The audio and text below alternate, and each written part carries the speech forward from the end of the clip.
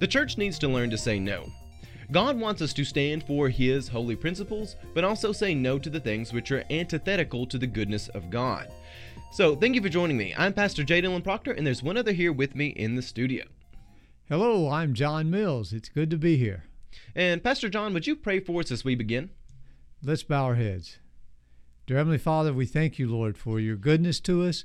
We thank you for your word that you've given us, and that we can study your word, we can learn from you, and that your Spirit speaks to our hearts. And we just ask that you would be with us as we have this conversation today to learn from you in your name. Amen. Amen. So today we're going to be talking about how the church must have a different set of eyes to see the world and a different set of beliefs to navigate the world than, obviously, does the world. It sounds like a very simple concept, but it is something which lies at the roots and the foundation of who we are as a people, and it lies at the root of a lot of the chaos in our world. Now, of course, there are sins and things which tie all the way back to the fall, but when we look at our society and things around, there is this constant pull for the church to embrace more and more of the world's beliefs. Pastor John led a phenomenal Sunday school lesson on this, and I want us to just jump right into this. John, you had articulated yesterday that our beliefs shape the options we consider, and that there are people who are within the church that don't even consider responding with the biblical response. That there are so many who want to see the world and navigate the world on the world's terms. Would you just open up and kind of further expand on that idea that our beliefs really do shape the options we consider in life? Okay, yes, I think that's certainly true. You know, we have the idea a lot of times that we walk around with a devil on one shoulder and an angel on one shoulder, and they're whispering into our ears. And, you know, so we're choosing between what is right and what is wrong, between what is biblical and what is not biblical. But in reality, you know, a lot of times we don't even consider the biblical option. We consider two non-biblical options, two secular options, and we kind of choose which one is the lesser evil of the two. But our mindset doesn't even allow us to consider what a true biblical option would be in that case.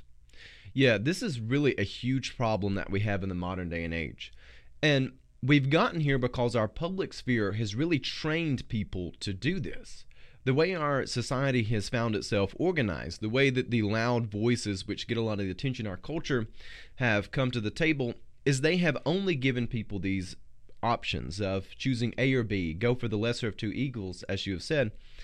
But this is something which has actually been with the world for a long time, and Scripture does a lot. Jesus does a lot with people to try to warn them against this and say, you actually don't have to choose either. When people come to him and say, well, who's my neighbor? You know, Jesus doesn't sit down and articulate on the world's terms who is a neighbor. Instead, he tells the story of the Good Samaritan and looks deep into the heart and soul of somebody who would have mercy on someone that you may not expect. And whenever people come to Jesus and they say, oh, this illness leads to death, you know, Jesus says, no, this illness doesn't lead to death. He kind of redefines the whole world and says, actually, it's not A or B. It's something entirely different. And I know you brought up a survey, a Barna survey, and would you share a little bit what you had discussed with that, John? Yes, they were looking at whether people in the church adopted the worldview or the mindset of the culture around them. And what they found was that only about 17% of people who considered themselves Christians, who said, you know, that the church was important to them, their faith was important to them, only about 17% of those people actually held biblical views. Things, for example, that Jesus Christ was without sin, and that, you know, that we can know what truth is, and other things like this. And so it gives us an idea of how far we've gone in just adopting what the world around us believes. And we adopt a sanitized version of it, Yeah. a lighter version, a better version, but it's basically the same ideas. Yes. You just nailed something right there at the end. A lot of times there are those in the church, both in our Christian universities and behind pulpits, who want to sell kind of the diet version of the worldview. They want to sell the sanitized version of the beliefs. You know, we'll take away the cussing, maybe we'll put a few more layers of clothes on, but it's fundamentally the same thing, and that is not what the biblical worldview is supposed to be. It actually is something totally different. You had mentioned how there's just a small margin, and what was that, 17%? 17%. 17%. I know you mentioned the idea that Jesus was without sin. That's something that a lot of people don't even hold. There was the other day on the news, and I forget the news anchor's name, but there was a news anchor on one of the major networks that said Jesus Christ was not perfect. And he said he was not perfect. And I'm just thinking what? Right. Where did this come from? Like heresy 101. Like, have we, you ever heard the Apostles' Creed, Mr. Newsacre? Just ridiculous stuff. And this gets put into the public sphere, and people go along with it. And there's a lot of people who want the approval of the world, so they'll accept these and move along. But no, we have to reject it full sail. But digging into those beliefs, in case you're curious what is a biblical worldview and what is not, I know one of the other things you had talked about was, is there absolute truth? That's fundamental to the Christian worldview, that there is absolute truth. We have to recognize that there are blind spots in the when you do this whole diet version of the world, when you throw away the biblical worldview and you get, worldly beliefs diet or worldly beliefs 0. It only has 1 calorie or 0 calories, whatever. There's some big blind spots in that. John, would you talk with us a little bit about blind spots? You had a great analogy for this. I mean, it's literal blind spots, but it applies to spiritual side as well. Yes. I spent a number of years teaching high school biology. And one of my favorite sections was when we would talk about the nervous system and the brain. And there's the idea that you do not see you do not see through your eyes, you see through your brain. What your eyes do is they pick up the light signals that hit the eye, and they hit the retina of the eye, which contains the rods and the cones. And that picks up the light signals and sends it to the brain. But it's your brain that interprets it and allows you to see something. And in fact, the retina itself has a blind spot. There's a literal spot on the retina where there are no rods or cones. And this is where the optic nerve attaches to the retina. So because there are no rods or cones, it is impossible for that part of the retina to receive light rays. But yet your brain sees everything. It doesn't see a blank spot or a dead spot in your vision. Now, it's not picking up anything from the retina. So what your brain is doing is just filling in that blank spot with what it thinks should be there. And we see that in a physical sense. But what we don't realize, a lot of times in a spiritual sense, a moral sense, we're doing exactly the same way. We're looking at what we think is reality, and it's not reality, but it's the reality that we're seeing because that's the way we've been shaped to see things. And, I talked a little bit about this idea as it applies to our money. The Bible makes it very clear that everything we have, our money, our possessions, it's not ours. If we are Christians, everything we have belongs to God. And yet, we basically have the same ideas about money as the world does. Now, we would give the lighter version, the diet version. We would say you shouldn't use your money to do things that are bad or that are illegal. And we might go as far as saying you should pay tithe on that money. But the rest of it, we would say, agreeing with the world, it's your money, do with it what you want to.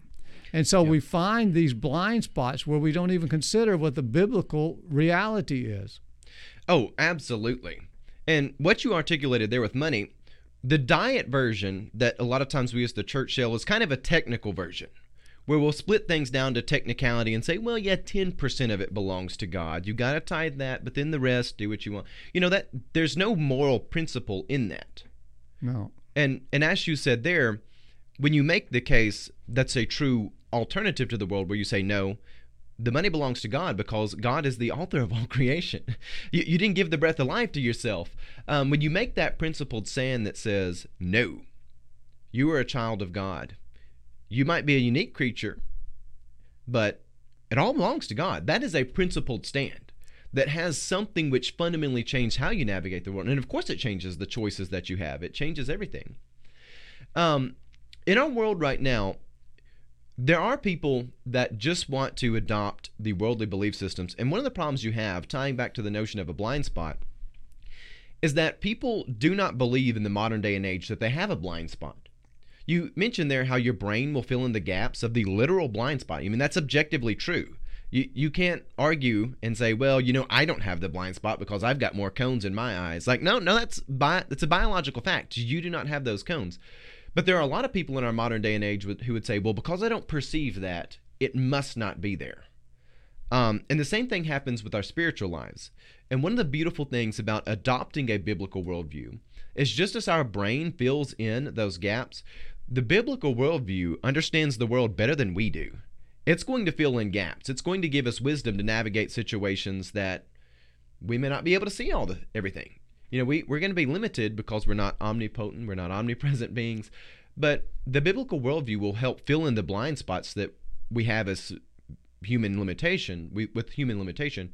And it is so important to adopt something bigger than just the day and age, the spirit of the age around us. I don't know if you have any thoughts on that before we kind of keep going, but the blind spot is a critical aspect of having eyes to see and ears to hear.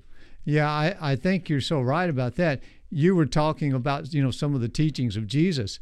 And I think, when you go back and you look at Peter, and Peter came to Jesus and said, how many times should I forgive my neighbor? Now, the world said you don't forgive at all. Your neighbor does something to him, you pound him on the head. Yep. Peter wanted a lighter version of that. Yep. He said 7 times. Now, to Peter, he thought that was great because it was so much better than what the world was doing. Yep. And Jesus said, no, it's not that at all. You forgive every single time. Yep. And so we can have these incredible blind spots there. Oh, yeah. And to your point there with the question of forgiveness, they were looking for a formula. They wanted that technical little formula that they could slip in their pocket and say, I checked all the boxes. We're good. Now I can smite anyone in my path now. So we as the church, we have to learn to say no. Because this is a beautiful thing. It's actually a liberating thing, being able to say no to the world. Because when you step into the biblical worldview, you are stepping into something which is transcendental. Our society glorifies the idea of getting ahead through wickedness. And I know you articulated this yesterday. I want to expand on that just a bit if I can. Because I 100% agree with you that our world, it incentivizes the idea of getting ahead through wickedness. It glorifies this. You find it through entertainment. You find it through the stories that our culture wants to tell. You find it through basically how our selection of who gets into politics and things happens. But in all honesty, I think this has been in our culture so long that it's grown. So what I'm about to say is not in disagreement with your articulation that our society glorifies the idea of getting ahead through wickedness. I just want to expand it a little bit if I can. Because I think our society has shifted to the point where it doesn't want to allow people to make the principled stands that would say something like, your money, your wealth, your life, it belongs to God. Making the argument that says, you are created in the image of God. This is what is holy. This is what is sinful. Our world has really gotten to a place where in the public sphere, you are not permitted to make statements on the principles themselves, on virtue, on the case of what is holy, and on the case of what is immoral, what is actually wicked in the eyes of God. Instead, people have been trained to navigate through legalism and stuff like that, which ultimately is going to take you to a place of decay because the principles themselves have been separated from reality. What are your thoughts on that? Yeah, I think you're right. When we make a stand based on principle, what we are making is an entirely different kind of stand. It's not just a difference in a value or gradation, but it's an entirely different substance. And if we make a stand on principle, then what we are doing is it's automatically a criticism of their stand because it's not based on principle. And they don't want to allow. It's one thing to disagree based on, based on intelligence or other things, but the idea that my principle is moral and yours is not is something that they don't want to recognize. Yeah, that is something the world does not want to be allowed on the table at all. And that's why I think so many people have been trained not to speak morality at all. Which it comes in connection to something we discussed earlier with the Barna survey, that a large majority of people, including those in the church, do not believe in objective truth, which means they don't believe in objective morality either. And that is such a devastating thing. It really does bring decay and destruction to a society. So what we in the church we have to learn to do is we have to learn to say no to the morals of the word, to the morals, the beliefs of the world. And this includes saying no to the premises and the assertions of the world. Because we can't look at the topics in the same way the world wants us to look at. We don't need to use the same terminology. We don't need to use the same lenses to only allow the same terms on the table, because again, sinful people, they're going to be a lot like the conspirators in the book of Daniel. They're going to take their certain things off the table. They're going to design the negotiating table where only the immoral, the sanitized fake virtues, they're up there, but they're not going to allow the principles up there. So we've got to say no to that and say, thank you, but no, these are the principles of God and this is where we stand. An example of how we should reject some of the language of the world, one of the things that has really bothered me throughout the era of the coronavirus is the language of essential and non-essential, which we've seen a huge spike in suicides through all this. For like the first few months of this, Tennessee had a huge increase in suicides during the lockdown that far exceeded the increase in deaths through the virus itself. Like there for several weeks, and I haven't seen the numbers lately, so I don't know how they compare, but there were new suicide cases that far exceeded the other. And one of the things that you found was these were people who had been told that they were non-essential. And of course, there's an implication if somebody's work is non-essential, well, you are as well. I mean, a lot of times people, they connect their meaning in life to their work, for better or for worse. That's just kind of how people do. But we as the church, that's not how we should see things in this. We shouldn't use that language. And when we look at really society as a whole, we have to see things through the biblical worldview and use the biblical language and not just what the world wants us to see. So, John, I'll let you kind of respond to that and just the fact that there is a difference with our eyes and our ears. Yeah, I would agree with what you said there, and the idea of how we see the world and basing it on a biblical model. We've kind of accepted this idea that we have to start by, in other words, you can't start with just the idea that God has told us this and therefore we have to do it. You have to start with the idea of, well, why? Why does it make sense? Why is it a good thing to do? And rather, the Christian church is not supposed to use that as its starting point. The starting point is based on God's revelation to us through Scripture. But yet we feel we have to start in the same place. And so, it does causes all kinds of problems.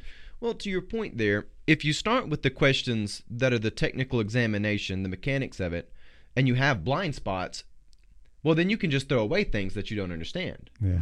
You can just completely throw stuff away.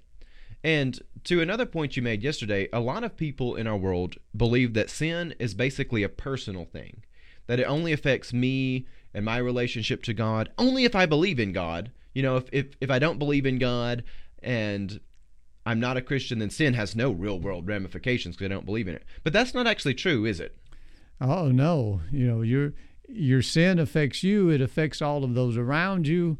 Really, I think of sin in the sense of creating dis-ease, of breaking up the harmony of this world. There's the Bible talks about blessed are the peacemakers, for they will be called sons of God.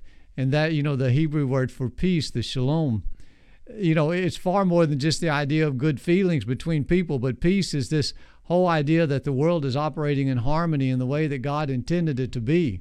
And your sin destroys all of that, not just for you, but for, everyone around you as well. Yeah. I think one of the reasons why we've gotten to this point where there is such a worldly infection in the church is because so many people in the church, they want the affirmation of the church, of the world. There are many in the church who want the affirmation of the world around them. And we find a lot of things that really are unbiblical in their teaching, where a lot of people in the church, they'll say, yeah, we're Christian, we believe in sin. But when the rubber meets the road, when you actually examine someone's teachings, their beliefs across time, which again, Jesus doesn't give us there. When you look through the chapter there in Matthew, where he's talking about wolves in sheep's clothing there in the Sermon on the Mount, he says, you'll know them by their fruits. He doesn't say you'll know them based on what you ask them in kind of a gotcha question moment where you kind of put them on the spot. Do you believe this, yes or no? No, he says you'll know them by their fruits. And one of the things that we find is when you actually observe people across time, which again, you've got to admit that time's a thing and realize there are dots you've got to connect. You'll find that there are a lot of people in the church that they function and they navigate the world as if people are naturally good rather than sinful. And they'll kind of make the assertion that, if someone desires this, then it can't be sinful because it's naturally desirable. Or if someone doesn't believe in the Christian faith, then they're not really acting bad because they don't know any better, or something like that. There's no consequence to their actions because they don't have the worldly belief system. This whole idea that there's no absolute truth. But in fact, all of this it's kind of hogwash. Sin actually is very destructive, whether you believe in it or not. And that's something we really have to assert in the church. So as we kind of wrap this up, I want to go now to the book of James. And there's a few verses towards the end of James chapter 1 where James, he's writing this letter. And again, like many of the other letters we get in the church, in the New Testament, they are directed towards the church, trying to really clarify some things, to make some distinctions, to draw some lines. And in verse 22, it says, "Be doers of the word, not merely hearers who deceive themselves." In other words, there are people who have blind spots. They've heard the word, but they've deceived themselves. And for if any who are hearers of the word but not doers, they are like those who look at themselves in a mirror, but they look away and going away immediately forget what they were like. And what we really find happening there in those few verses in the book of James is there are people who they know the biblical worldview in the sense that they've heard it, they've read it, they've opened up their Bible, they've been in church, they've been surrounded by people who hold these things. But yet, the moment they step outside, the moment they step away, it's like they forgot it. They're so absorbed in the world that really some bad things start to creep in. And it's very unfortunate. I'll let you respond to that scripture there. The whole idea of whether you believe something or not, if you really and truly believe something, it's going to affect your actions. Yes. And so when we claim that we believe something, but then we continue to live as if we don't believe it, it shows us, the truth. And so I do like that image of looking in the mirror and seeing something, but then going away and forgetting about it. Yeah. We come to church on Sundays, we hear the word, we recognize with our head, what the Bible says and what we should be doing, and then we go out into the world and we promptly forget it, Yep. and we start operating along the same lines that the world is operating. And as you said yesterday in your Sunday school lesson, our beliefs, they shape all the way down to the options that we consider, the things that we will allow on the table. And so we as the church, just in wrapping this up, we need to learn to say no to the worldly beliefs and start standing for the holy principles of God because they are the holy principles of God. Not for some technical reason, not for some utilitarian argument that says, well, pragmatically they make the world better, but it's only if you kind of want it to. No, we need to make the principled stand that says this is of God.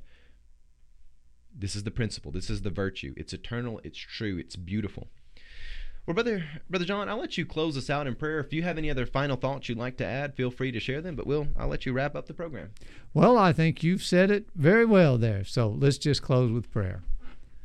Dear Heavenly Father, we do thank you that you are truth, that you allow us to know the truth, that you've revealed yourself to us, and we ask that you would help us, Lord, to base our lives on the truth, and not on the ideas of this world, not on the philosophies of this world, but upon you and upon the truth that you represent. In your name, amen. Amen. And in wrapping up, I got to give credit where credit's due. I know John said I said a lot of this well. This material is pulled directly out of his work yesterday. So giving credit where credit's due. John had a great lesson. If you haven't checked it out, go check that out. God love you and have a blessed day.